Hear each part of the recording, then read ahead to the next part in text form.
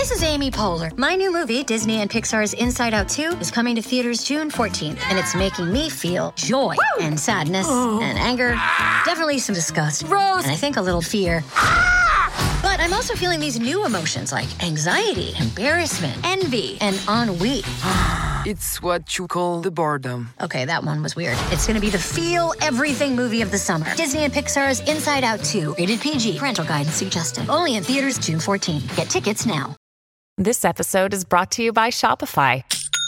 Forget the frustration of picking commerce platforms when you switch your business to Shopify, the global commerce platform that supercharges your selling wherever you sell. With Shopify, you'll harness the same intuitive features, trusted apps, and powerful analytics used by the world's leading brands. Sign up today for your $1 per month trial period at shopify.com/tech, all lowercase. That's shopify.com/tech. Another day is here, and you're ready for it. What to wear? Check. Breakfast, lunch, and dinner? Check. Planning for what's next and how to save for it? That's where Bank of America can help. For your financial to-dos, Bank of America has experts ready to help get you closer to your goals. Get started at one of our local financial centers or 24/7 in our mobile banking app. Find a location near you at bankofamerica.com/talktous. What would you like the power to do? Mobile banking requires downloading the app and is only available for select devices. Message and data rates may apply. Bank of America N.A., member FDIC. Welcome to the New Books Network. Hi, and welcome to New Books Network. I'm your host, Frances Sachs, and today I'm joined by writer Ray Nayler to talk about his new book, The Mountain in the Sea. Set in the near future, the book chronicles the stories of otherwise unrelated characters as their lives are touched in various ways by the same conglomerate AI company, Deanima. Upon coming into contact with Deanima, either willingly or unwillingly, the characters must reckon with forms of intelligence different than that of humans. Throughout the stories, the boundaries of what counts as consciousness somehow contract and broaden at the same time. Consciousness becomes something mappable and replicable, but also extends beyond the exclusive purview of Homo sapiens. Ray, welcome to the show. Frances, thank you for having me. It's great to be here. So I thought we could start by talking about what inspired you to write this book. Yeah, I mean, that's a good, complicated question right off the bat, actually. It's hard sometimes to say what inspires a novel. I'm usually a short story writer. So usually what inspires a short story is you get like one idea. It's usually a pretty clear idea. And then it mixes with a few other things and you get a short story out of it. For a novel, I think it's like everything in your life on one hand, and then it's like a few specific incidents on the other hand. So I worked on Condal on some projects with youth, helping them to photograph small species like insects and frogs, lizards, that kind of thing, for a group called Biodiversity Peak. The Biodiversity Group, and then they have a program called Biodiversity Peak, and we worked on a program called Biodiversity Peak Condal. And the idea was to empower these youth who are living in this nature preserve and marine protected area to be involved in looking at life there and documenting it. And they would upload these pictures to a website where U.S. scientists would then identify the species, and the youth could sort of see how they had contributed to this scientific process. It was really interesting, and especially because we had this big ambition to have them also learn how to scuba dive so they could go out and photograph the reefs and all of the life out there. But we found out that they couldn't swim. Even though they had grown up on these islands, they really were very alienated from the world around them. And I mean, I think it was interesting because it's sort of symptomatic of the way that modern life is. Like, we're so alienated from nature, but this was like just very in your face. It was like, wow, they live on a place that is, so completely involved with the ocean, but they can't swim in it. And so we taught them how to swim and then how to snorkel and scuba dive. And I think, overall the program was great because it just gave them a sense of being more integrated into the place where they were, in the place where they grew up. So that was a big inspiration, that work.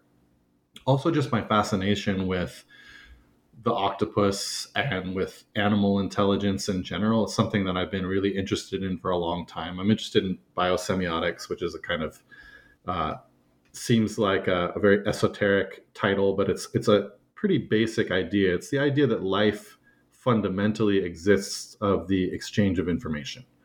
So that there's a strata, of course, that life exists in, a physical, form that we all have, but that physical form is formed out of informational exchanges at the cellular level, and then all the way up through the cultural level of exchange.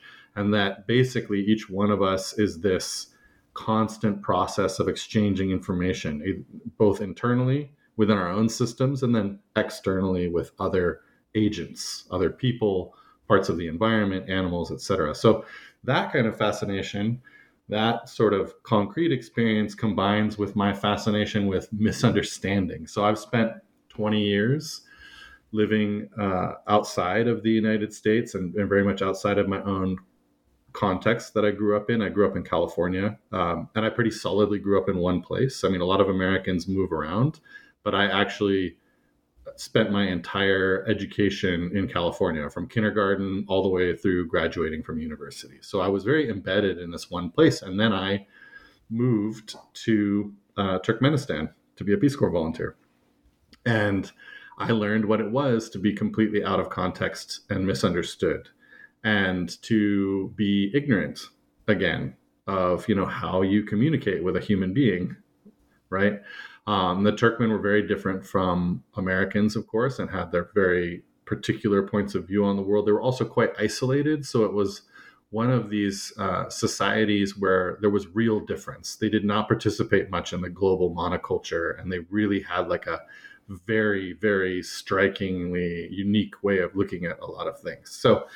So those kinds of ideas of miscommunication, of animal communications, and life fundamentally existing, as a communicative practice. And then that place, the Konda Archipelago, which is just so beautiful. And those things all sort of somehow came together and inspired me to start writing this.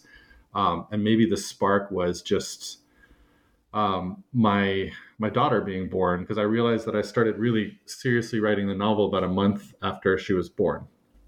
And I give this as my worst piece of writing advice ever, which is you should always start writing your novel 1 month after the birth of a child. Like the absolute worst time to try to do anything. Yeah, that's kind of a lengthy answer, but at the same time, I don't know how to shorten it, because a novel is just always this dense thing that comes out of so many different places. Could you give a brief overview of the main storylines of the book, just to orient people while we're talking and referencing characters? Sure. There's 3 main storylines in the book. The central one, the what I would say the main protagonist, is Dr. Hang Win, and she is invited by Dianima, this big AI corporation, to come to the Konda Archipelago, which has been evacuated or cleared of its residents and cordoned off from the rest of the world. She's invited there to try to establish communication with what the corporation believes is a symbol-using octopus. And I'm very careful about these terms because most animals are probably sentient, meaning they have a sense of self of some kind or another, and an increasing sense of self as they become more complex and their nervous systems grow. So theoretically, right, an insect would have a low sense of self, but there might be some kind of presence there, something that it means to be an insect. And then if you get up to, say, a dolphin probably has a very concrete sense of being an individual in the world. So she's there to try to establish some kind of communications with this species and study it.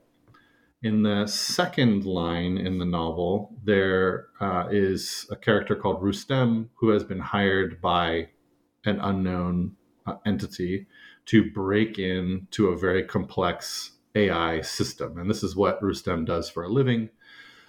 But that becomes increasingly dangerous as he sort of learns more about what he's really been tasked to do. And then in the third line, we have Eiko, who is a slave on a fishing vessel.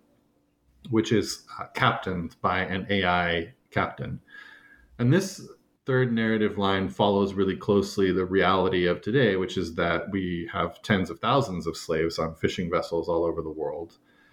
We don't call people slaves anymore. We like to call them, trafficked persons, or come up with other euphemisms, right? But the fact is that slavery is a really widespread part of the modern world. And there may be, in fact, more slaves right now than there ever were in human history, given the large numbers of people that there are. And I would define a slave as anyone who's forced to work for no compensation by another entity and has their freedom taken away from them in some way. So that's something that's happening to millions and millions, tens of millions, let's say. I don't think anyone really has good numbers on it today. So that third line is the closest in some ways to reality, except for the AI captain and the fully autonomous fishing vessel. Otherwise, it's pretty close. So those three narrative lines seem very, very separate, but I promise readers they do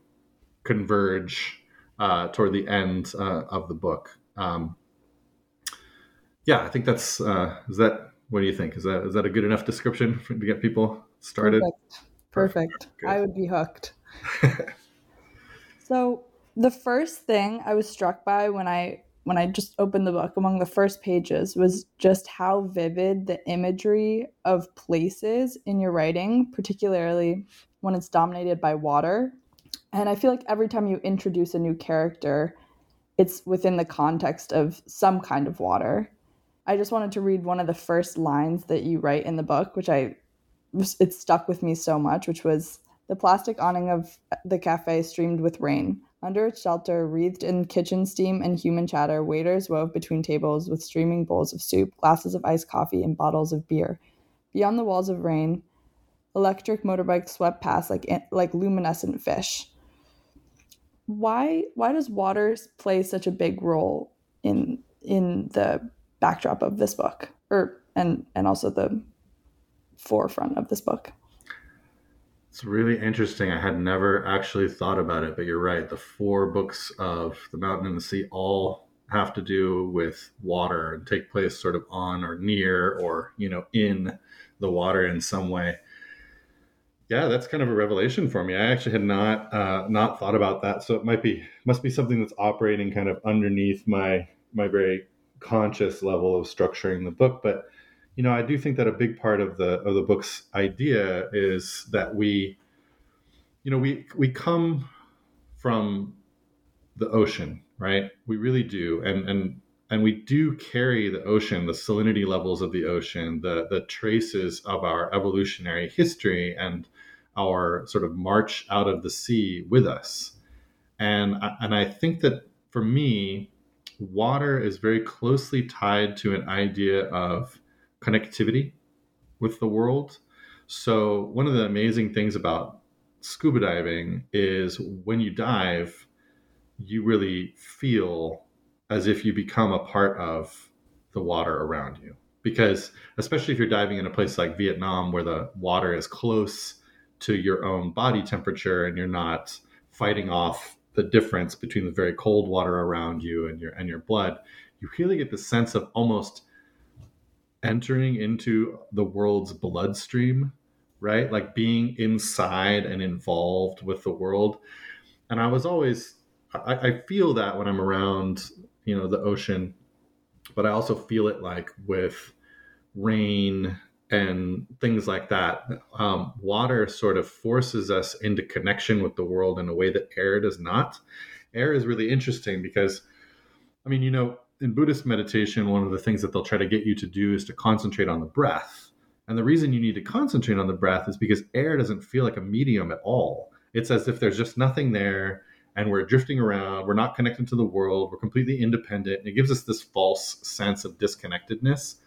I think that water removes that, and it really pulls you back into the fact that you are an object in the world, living inside it, with it, and subject to it.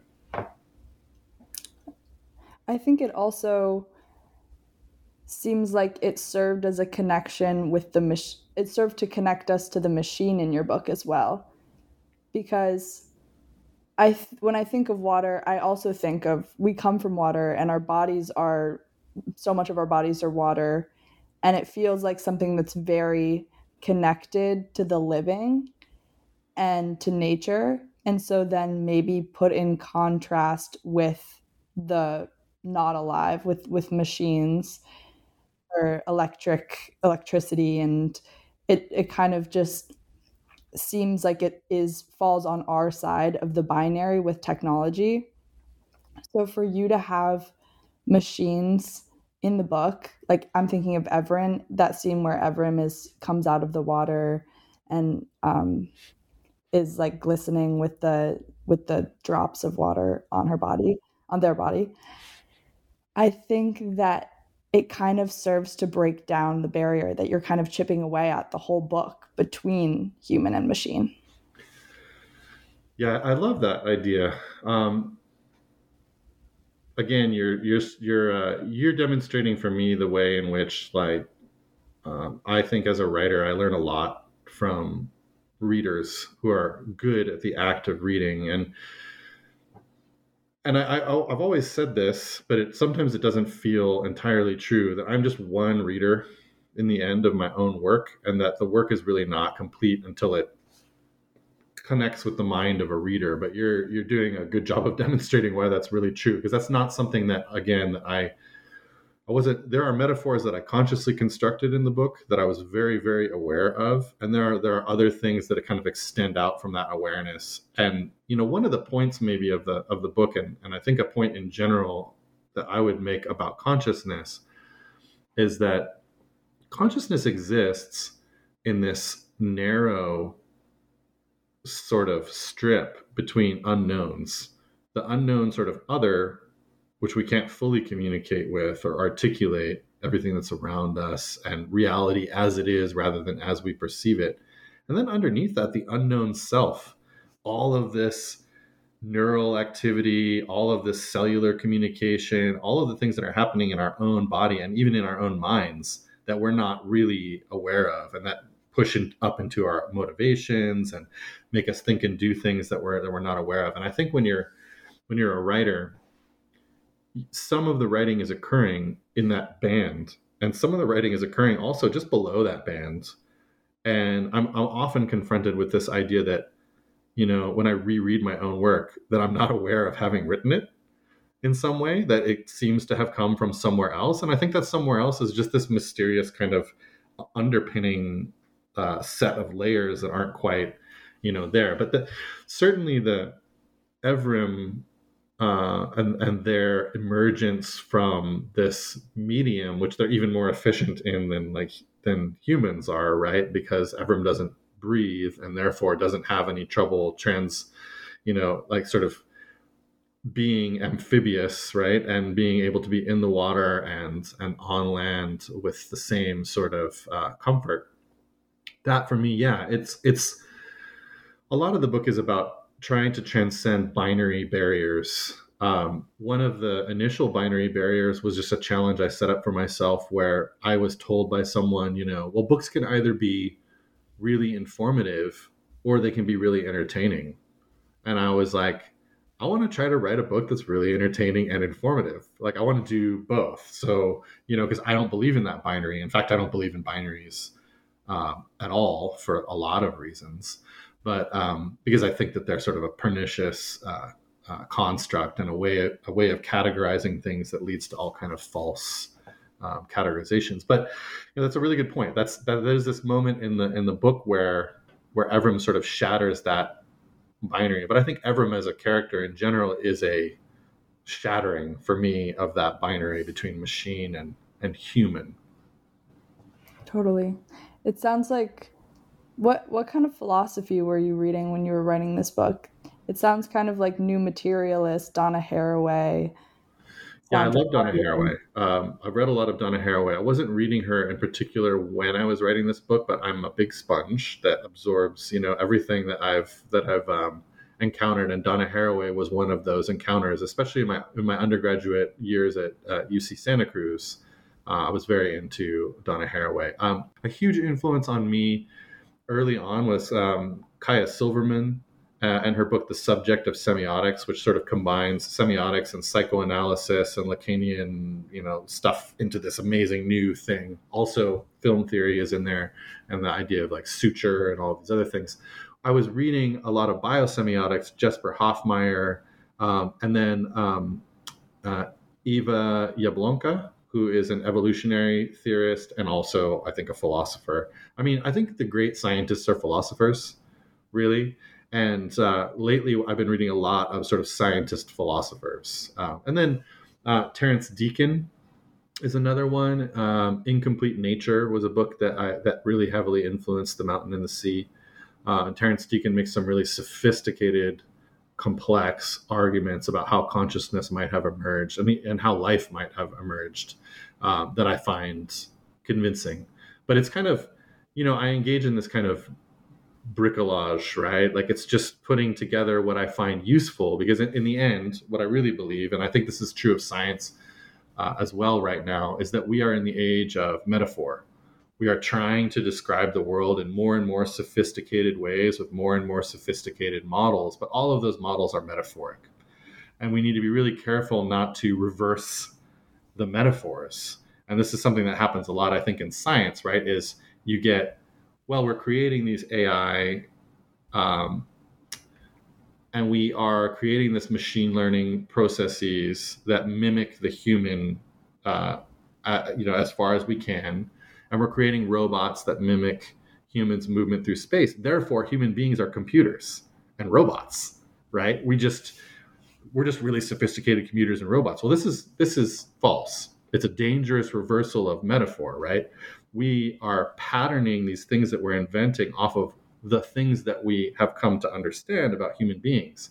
It's not that human beings suddenly become computational, right? It's that computation and our development of sophisticated ways of computation extends from our basic understanding, very, very basic surface understanding of what is going on in our own minds and our own thinking processes. So we're in this kind of metaphorical state right now. And I do think that, Carlo Rovelli, other sophisticated sort of scientist philosophers fully understand that what science is essentially doing is just trying to find more and more sophisticated descriptive metaphors for the world.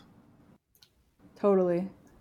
And speaking of which, I'm going to link all of those names that you just said in the blog post, everybody. Oh, awesome. Great. So I just want to go back to that idea of binary for a second. Mm-hmm. In terms of the characters. I thought that one of the ways that you broke down binaries really well in the book was through Alten Setsang, mm-hmm. in her cyborgianism, in that mm-hmm.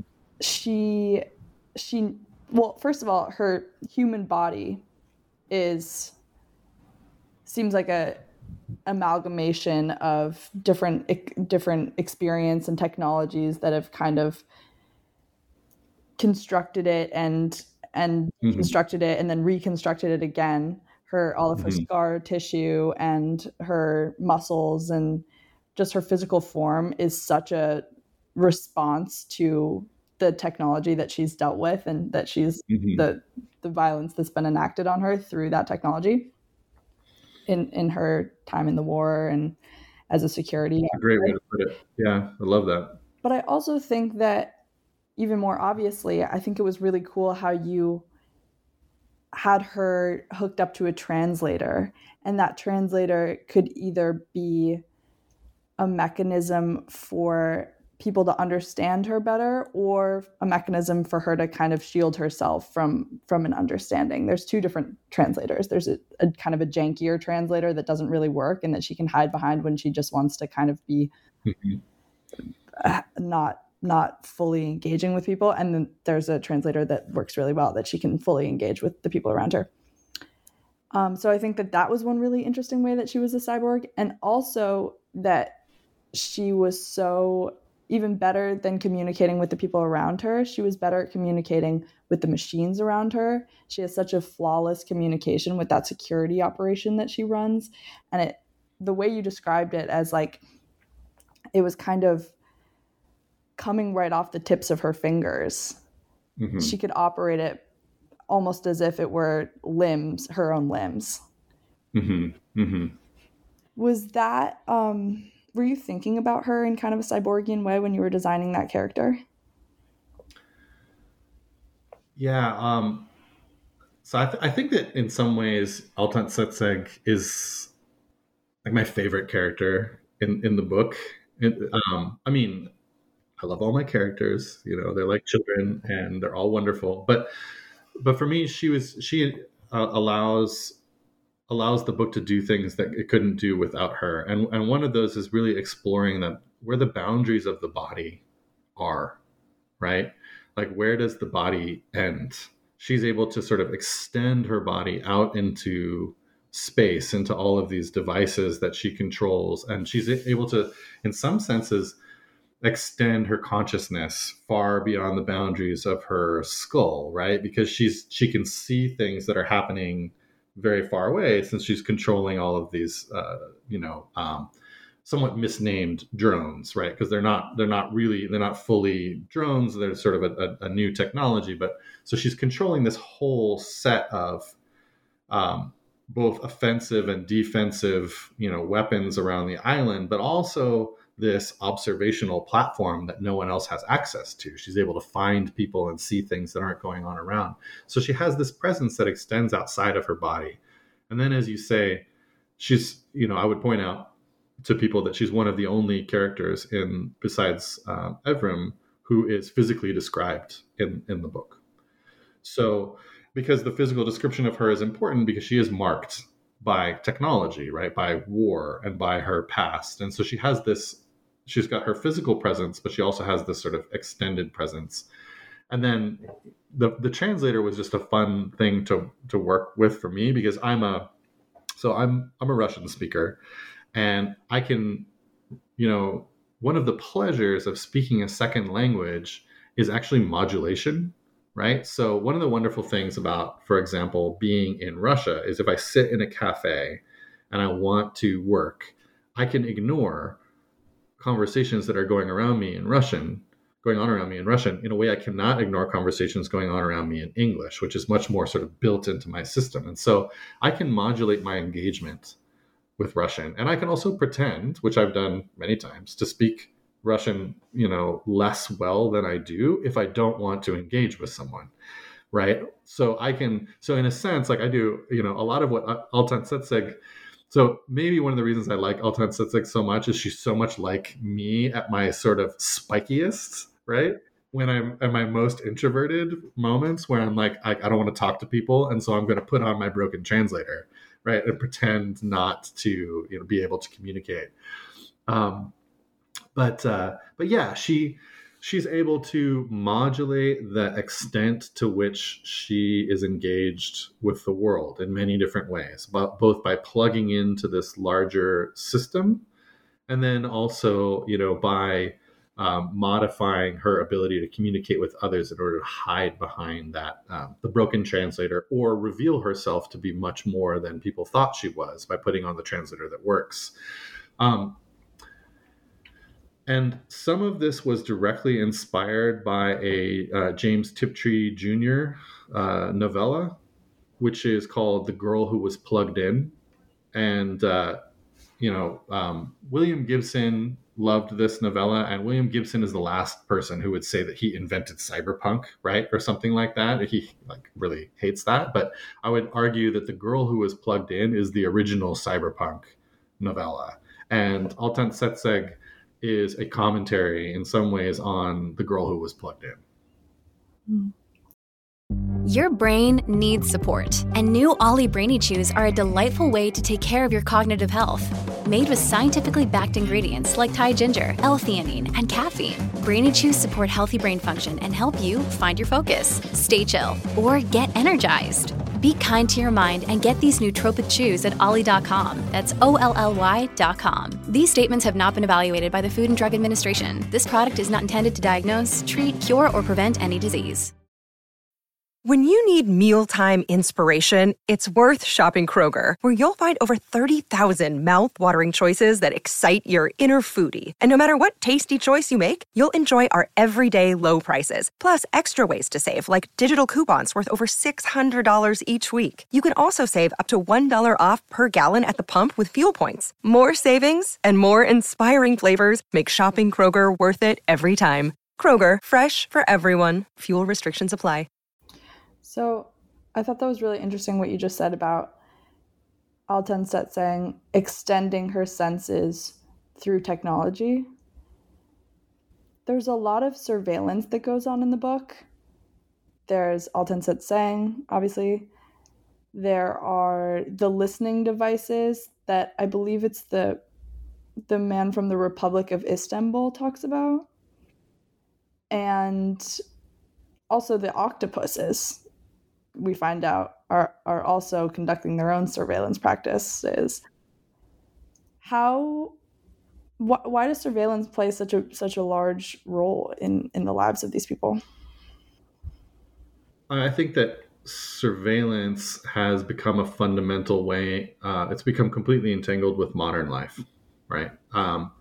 When you think about it, the instruments of surveillance are also the instruments of convenience for us. So when we plug into like a GPS system and we navigate our cars around or ourselves around a new space, we are employing the instruments of surveillance, right? And in fact, we're employing a military instrument of surveillance, right? Which the U.S. government just allows the rest of the world to use, which is the global positioning system, right? And so surveillance is such an enormous part of the experience of being modern now, that I think it's inevitable that it would expand enormously, in the future. It's expanding enormously. It's expanded enormously in the last 10 years. So I think people don't realize sometimes just how recently a lot of things happened, right? Like it seems like it was forever ago, but the like button was invented in the 2010s, right?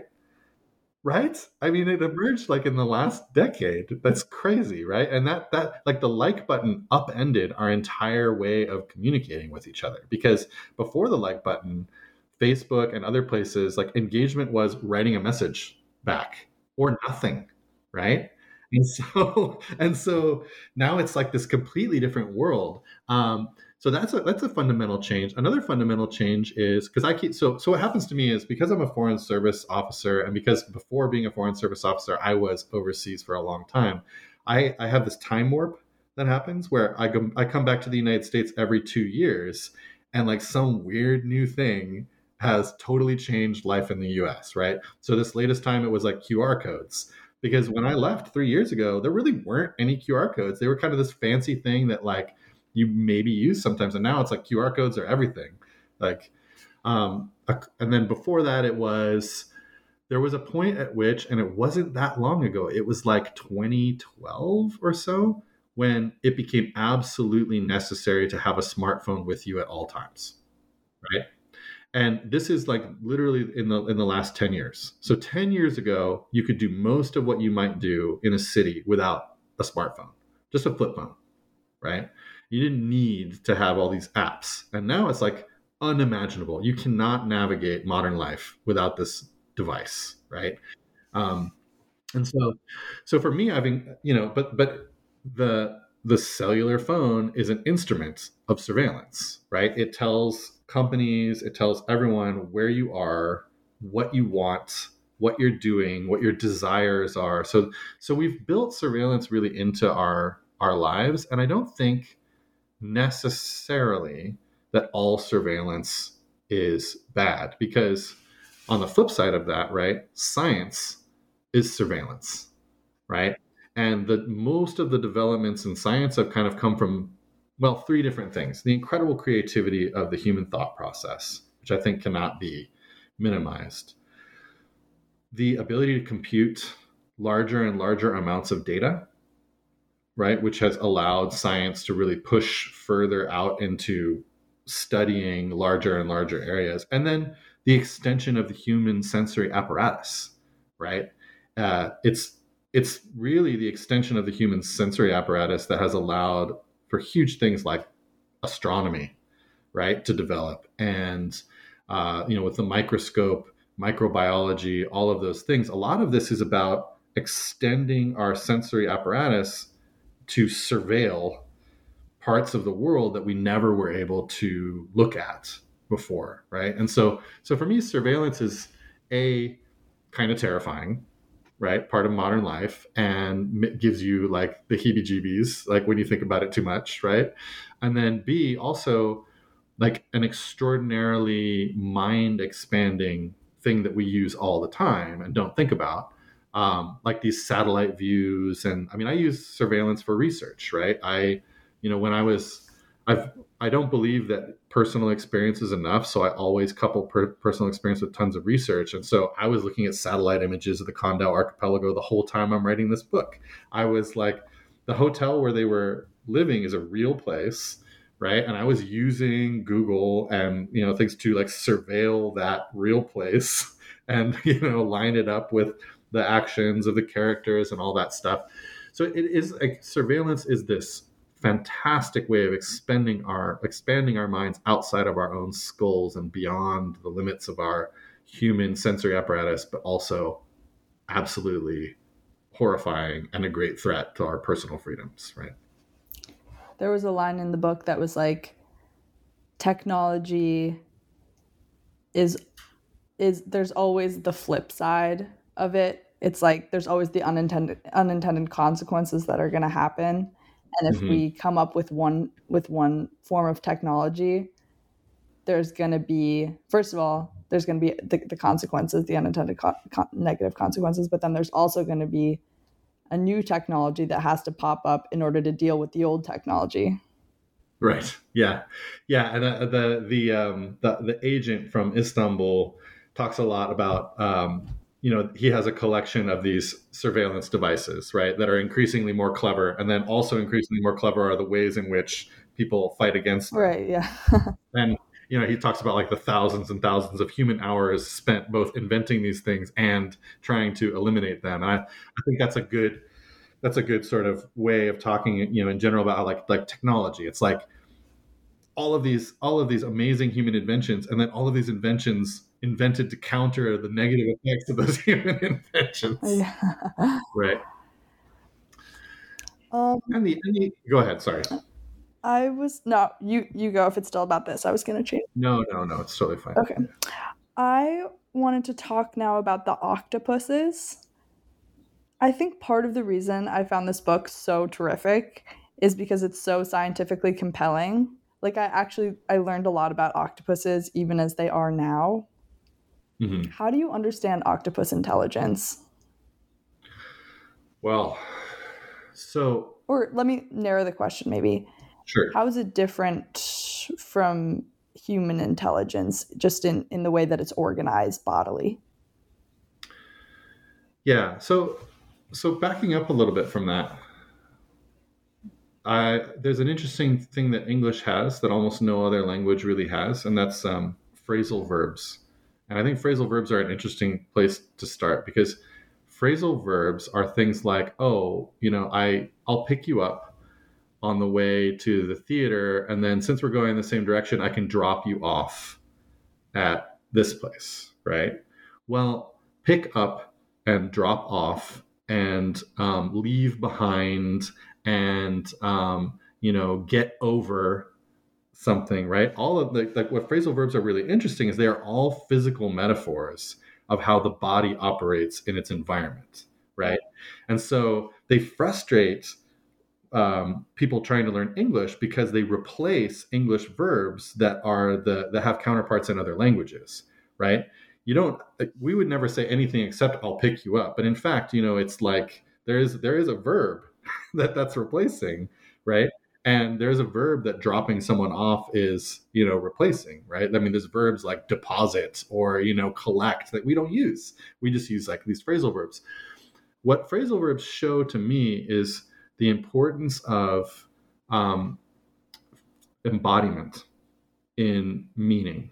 So our meaning, and this is one of the reasons, for example, why artificial intelligence doesn't work very well and why robots really struggle despite decades of money being poured into developing them. They're still sort of staggering around. Living things are embedded in space and time in a way that is completely fluid, in which we form a part of a loop with our environment. And all of our communications emerge out of that physical embodiment within an environment. So this was an idea that I was really taking very seriously coming into the book, which is if you're going to speak, if you're going to communicate with another animal with such a physically different way of being in the world, that communication is going to be really difficult. And so some readers have complained, for example, that there's not enough progress made in the communication with the octopus. And I would counter that I think, in fact, I was a little bit optimistic about how easy it might be to communicate with the octopus. And I was a little bit optimistic on purpose to kind of give the readers something. In fact, I think it would be nearly impossible, right? Because we have this very centralized collection of neurons all leading back to our brain.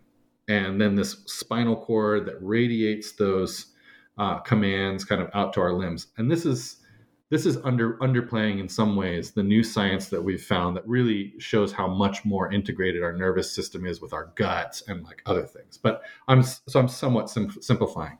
But in general, you can say that creatures with a spine and a large brain at the end of that spine are pretty centralized systems where a lot of the activity, the neural activity is occurring inside that centralized brain behind our skulls. Octopuses are not structured like this at all.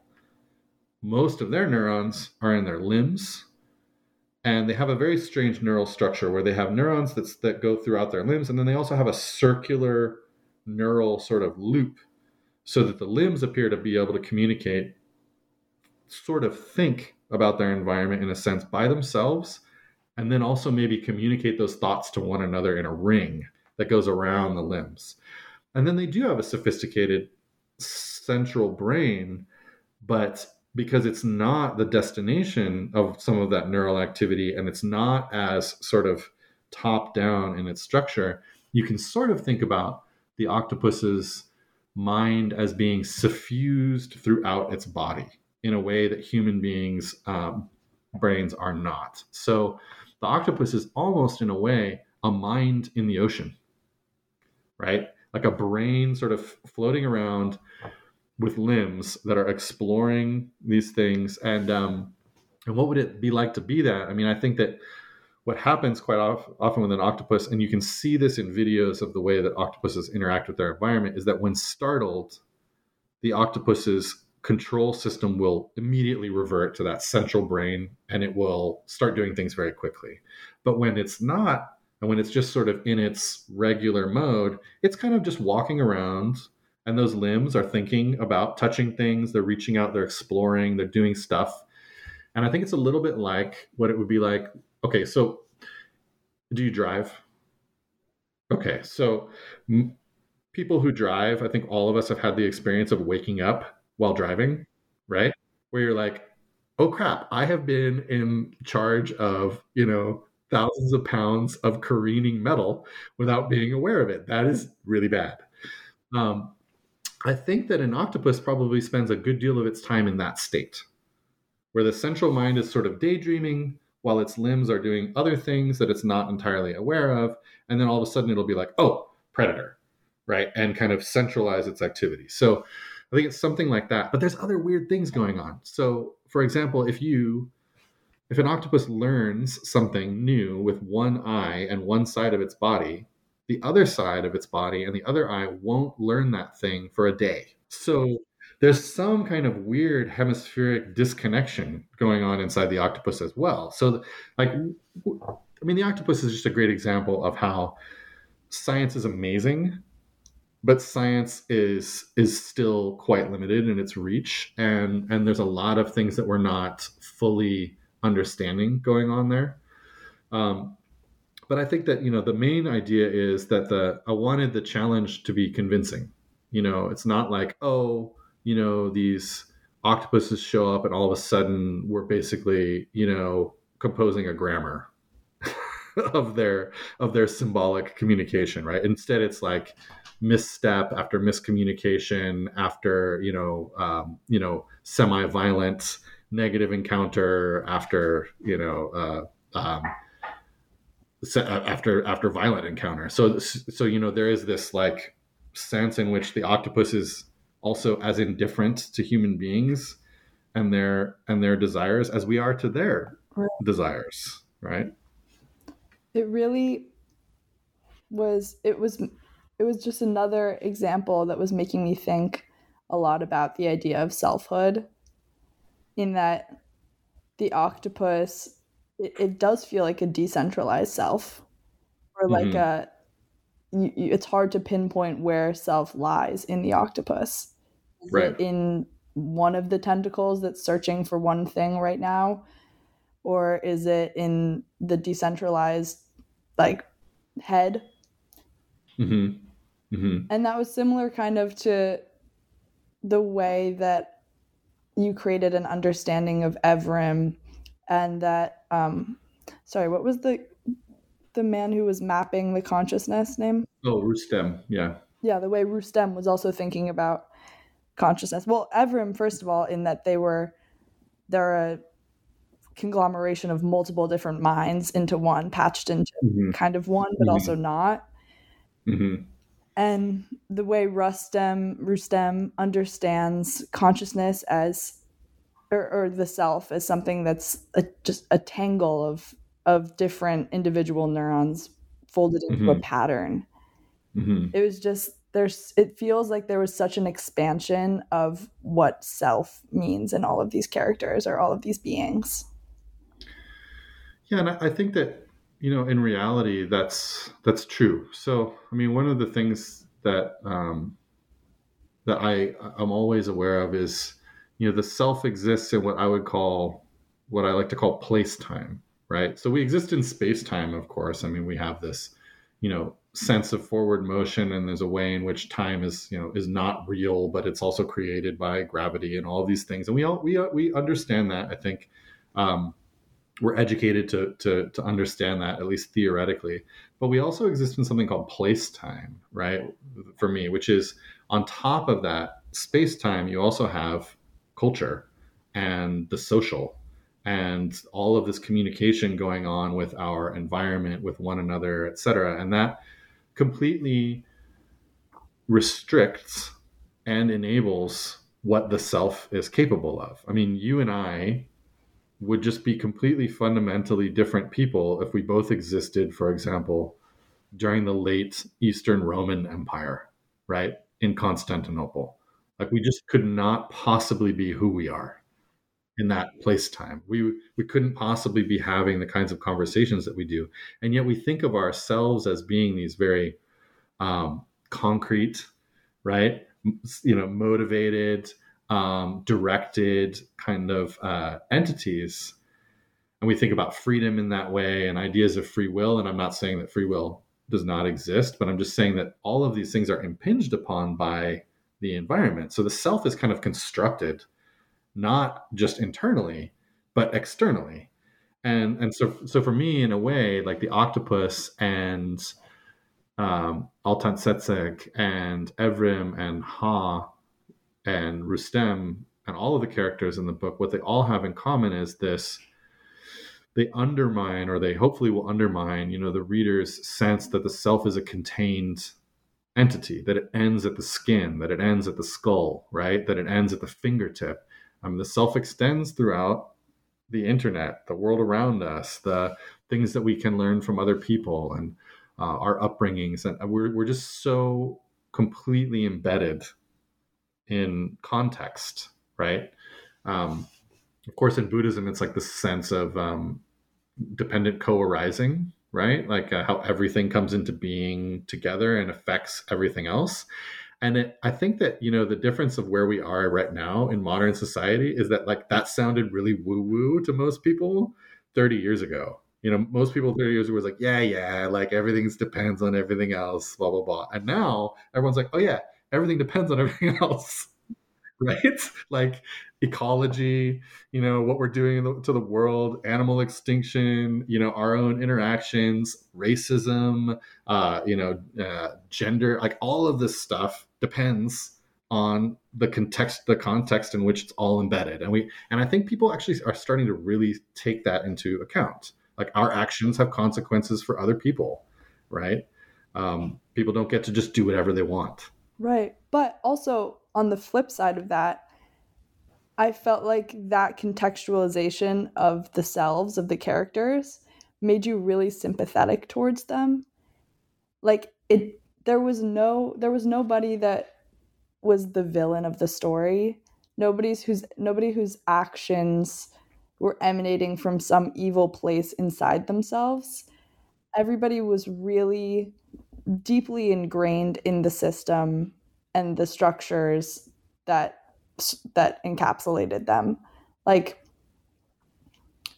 it seemed like the only real evil in the story, it wasn't even like the corporations that were creating these profit-driven activities or like that were the reason that the people were being enslaved on the ships. It was like a structure or a kind of outlook of indifference that was the real villain in the story. Do you feel like that's true? Yeah, you got it. That's it. Indifference is the real villain in the story, and I think we as a society need to give up in some ways on our ideas of villains. Right? There's no Iago, right? That was interesting hundreds of years ago, but now we've come to realize that the real things are structures that create people who do bad things, but those people are doing bad things because of the way that they've been formed by a structure, right? Generally. And so, yeah, that's exactly it. And indifference, I think, is the great poison.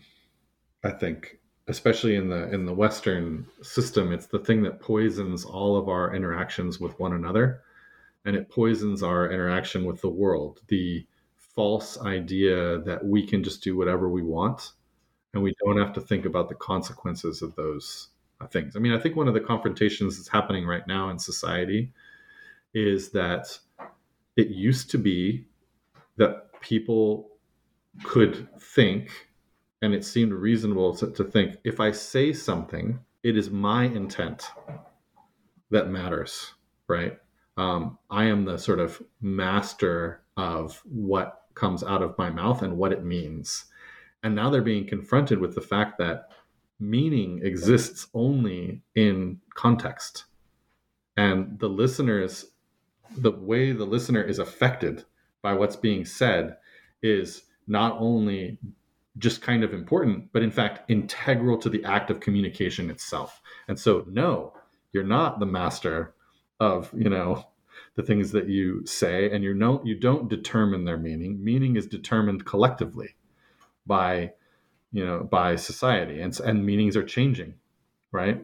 And that has to be accounted for. And I think that's actually one of the frustrations that I see with, and this happens, I don't want to say it's exclusive, but it happens a lot with older people who grew up in a society where they felt that meaning was created by the speaker, right? And that the person receiving the words did not get to respond to that in the same way. And I think that way of understanding meaning is dying away. But we're going through this really uncomfortable cultural moment where people are like, no, I'm not racist, for example, right? And then you have people saying, no, like your actions are racist, and it's not because it doesn't depend on whether you intend them to be so. It's because they're embedded within a system of racism, which you are partaking in, et cetera. So I think that they're important things to be considering, sort of as a society as well, right? But yeah, indifference. You totally got it. I feel like there was also, though, it wasn't that you were letting the characters off the hook completely. Like, they were also responsible for their individual indifference. Yes, 100%. I don't believe that. I don't believe that people are not responsible. I don't think that people can be, left off the hook is a good way to put it, right? And a good metaphor for a for a book that takes place in and around the ocean, too. But they really can't be, because their actions have consequences, and because we are, even if we are only apes in a way, right? We are apes with incredibly sophisticated minds that allow us to make choices, and even under duress, most of us can make better or worse choices. I say most of us because there are people who are so subject to abuses of one type or another that they're not able any longer to make good choices. And unfortunately, in our society, those people who are unable to make good choices tend to be the ones who are also subjected to the justice system the most. Well, I'm looking at the clock, and I think that this is all the time we have. This is wonderful. Thank you so much.